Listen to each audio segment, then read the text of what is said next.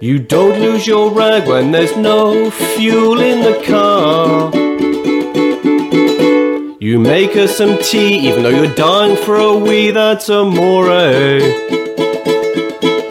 Hi there, my name is James and thank you so much for checking out my podcast, Dad Mind Matters, helping men to safely navigate family life without losing their minds. In this podcast, I'm going to give you 5 pieces of great advice on marriage from happily married couples who've been married for over 25 years. This is the third of 5 podcasts on marriage advice. If you would like to watch the previous 2, click the link at the end of the video. Or if you're listening to this on my podcast, you can find the other 2 in the episodes. Tip number 11, never ever assume anything in a marriage. Never assume that you know why your partner is upset or quiet. You don't know. And actually, asking someone via a text if they're all right or are you okay, if someone seems a bit quiet, just shows you care, just shows that you're actually aware of the fact they're quiet. The simple act of just asking someone if they're okay shows you care, shows you're compassionate and shows that you're thinking about them. Sometimes people do have things going on in their mind and that makes them quiet. That's not necessarily a bad thing, but I've never been offended by my wife asking if I'm okay or not. I know if I'm being quiet, and I usually tend, because of my mental health issues, I usually tend to tell my wife if I'm having a bit of a wobbly time or if I'm struggling a bit or I'm feeling a bit anxious today, and I explain that that's why I'm quiet. More out of courtesy to her than anyone else, in the fact that I'm sharing a house with this person and my children. It's nice. They're a bit worried if Dad's sort of crashing around the house or Dad's quiet around the house. It's a bit unnerving. So just tell them a simple text, look, just to let you know I'm quiet because of this. It's nothing to do with you. I'm fine. It also shows that actually that you value your relationship and your relationship's strong enough that if there is a problem, you will tell them. Tip number 12, talk every day. This is a memory I have from my childhood, that my dad would come home from work. My mum and dad would usually sit and have a gin and tonic or a cup of tea and a chat and go through the day. And I think it was something they did that just became habit. And it's something that me and my wife tend to do. Usually she's brought home some shopping and we're unloading the shopping and putting stuff away. But it's just a 5 or 10 minutes before the bedlam of trying to get kids to bed and brushing teeth and bedtime stories, just to sort of reconnect really. And if there's any major stuff that happened, they find out how her day was. How was work? How is she doing? Is she okay? It doesn't have to be a long time and it doesn't have to be deep and meaningful conversations, but just checking in with each other face to face, actually talking to someone as opposed to texts or emails or phone calls. It's just a good thing to do. Being parents is a little bit like running a business, and in the same way that you would talk to colleagues, quite often my job as a seafront officer, when I've been off for a couple of days, we go into the office, we have a handover meeting. Whoever's just done the gate patrol in the morning hands over to the next deputy manager. Is there anything you need to know about? Were there any incidents? Is there anything going on? Are there any staff off sick? It's a similar sort of thing. When my wife comes home, are the kids okay? Were there any messages from school? How are they doing? Were the teachers okay? Did they get their book bags? Did they whatever? Is there anything we need to know about before we can continue? And these sort of quick pockets of time just sort of keep you going so that you don't have weeks where you feel like you're just passing like ships in the night.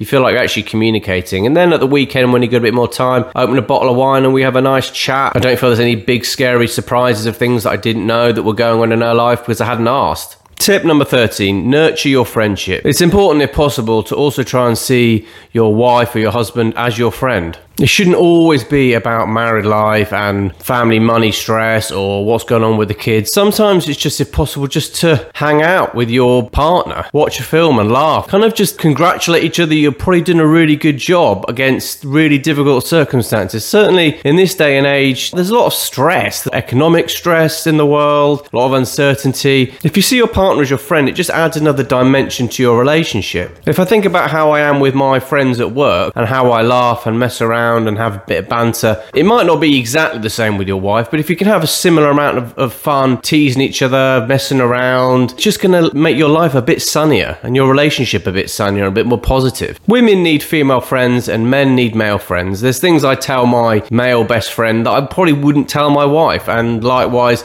I know there's things that she will tell her female best friend that she wouldn't tell me. She probably has a good moan about me to her friends, and I can have a good rant and good grump to my friends about things that she may have done. I think you need sometimes to feel like you can go back to your own tribe and kind of relax. Certainly as a parent, if you think about the experience you've gone through, certainly if you've been there while your wife's been giving birth to a child. That's the most real experience that I've ever gone through with someone else in my life. Watching your wife give birth is the most amazing, at times scary, exhilarating experience that you've both shared together. Sometimes it's just really nice to just like share a bottle of wine, just have a chat about and reminisce about the things that you've got through together and things you've successfully overcome and the things you want for the future. We quite often sit down and daydream about what we want in the future, what support we want to be able to give our kids, what we want for our kids, what will our kids be in the future, what will we be doing in the future, what will we do in our retirement, what will work look like, where will we live. I think it's good to have these daydreams and daydream and talk together. Tip number 14, don't look for faults. If you look for faults in your relationship, you'll find them. There will be things that your partner does that annoy you or you don't agree with, but there'll be an equal number of things that you do that your partner doesn't like and doesn't agree with either. I think just not just in marriage, but in life, it's helpful to have a glass half full mentality. There's nothing beneficial from looking for faults, for looking on the downside of things. There's no point. There's so much in life that we can't control. And quite often you've just got to get on with it, and you can only play the opposition that you have in front of you. Nothing good comes from looking for faults in someone, for going over conversations of things they did, for past grievances of times they upset you. It's in the past. I imagine most of the stress in our lives comes from us thinking about stuff that's happened in the past, and most worry and uncertainty and fear comes from things that we don't know that might or might not happen in the future. Certainly with my issues with OCD and the intrusive thoughts I get, the amount of stress I've given myself by worrying about things that may or may not have happened in the past, it's just such a waste of time. It's massively ironic that I'm now telling you this, trying to give you the advice on something that I battle with on a daily basis. Some days are better than others, and you've just got to get up, get on with it, and make the best of the day you've got. Tip number 15, stay intimate. And by intimacy, I don't just mean sex. Sex is an important part of a marriage, but I think it's something that becomes less important the older you get. I think what I'm referring to here is hold hands, give your wife a kiss before she goes to work, give her a hug and tell her you love her. Don't leave anything in the dressing room. Sometimes just sitting on the sofa watching telly, holding hands with your wife is just a really nice, affirming thing to do. Having a cuddle in the morning, talking to each other, making the effort. If you feel something for your partner, don't just think it, say it. Actually do it. I don't think you can ever tell someone that you love them enough. I think it needs to be at least a daily occurrence. And that's the sort of stuff that binds a relationship. That's the sort of stuff that strengthens a relationship over the years, over the decades. If you're still holding hands, being nice, complimenting each other, just being nice to each other, that's the stuff that I think strengthens the foundations of a marriage for years.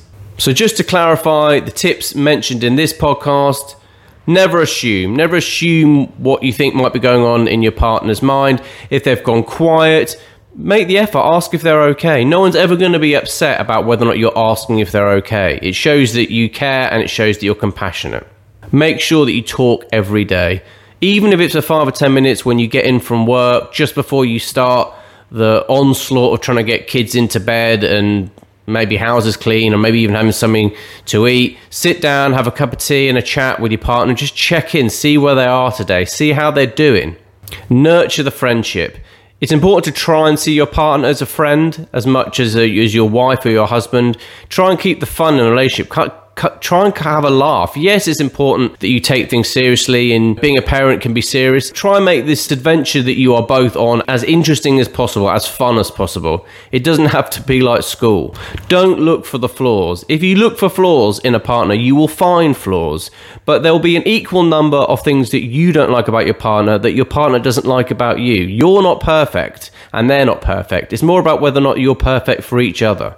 And the last tip in this podcast is stay intimate. Yes, sex is an important part of a relationship. It's one way that people really feel they need to connect, especially men. I know that's a massive generalization, but I think men probably would agree that actually sex is important to them, as it's a way they feel they can connect with their partner. But also the stuff like holding hands and cuddling and just saying nice things and doing nice things and making the effort and doing things before you're asked to do them.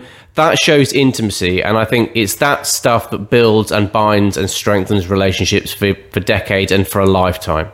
I really hope you got something from this podcast. And as I said, if you want to watch the previous 2, you can find them in the episodes, or you can click the link above now. I'm really trying to build a community with this podcast that supports men, especially dads, and especially dads who may struggle with their mental health. If you'd like to help me, then please follow the podcast or subscribe to my channel. I hope wherever you are in the world, you're okay. Take care. In the sea when I swim, is that an eel? I feel it's amore. When you plug in her phone, when you're on 4%, that's amore. You spend your day off taking rubbish to the tip. Your wife comes home and says you missed a bit, but don't worry, 'cause you're the daddy. Dad Mind Matters, helping men safely navigate family life without losing their minds. 2 podcasts every week on a Monday and a Thursday.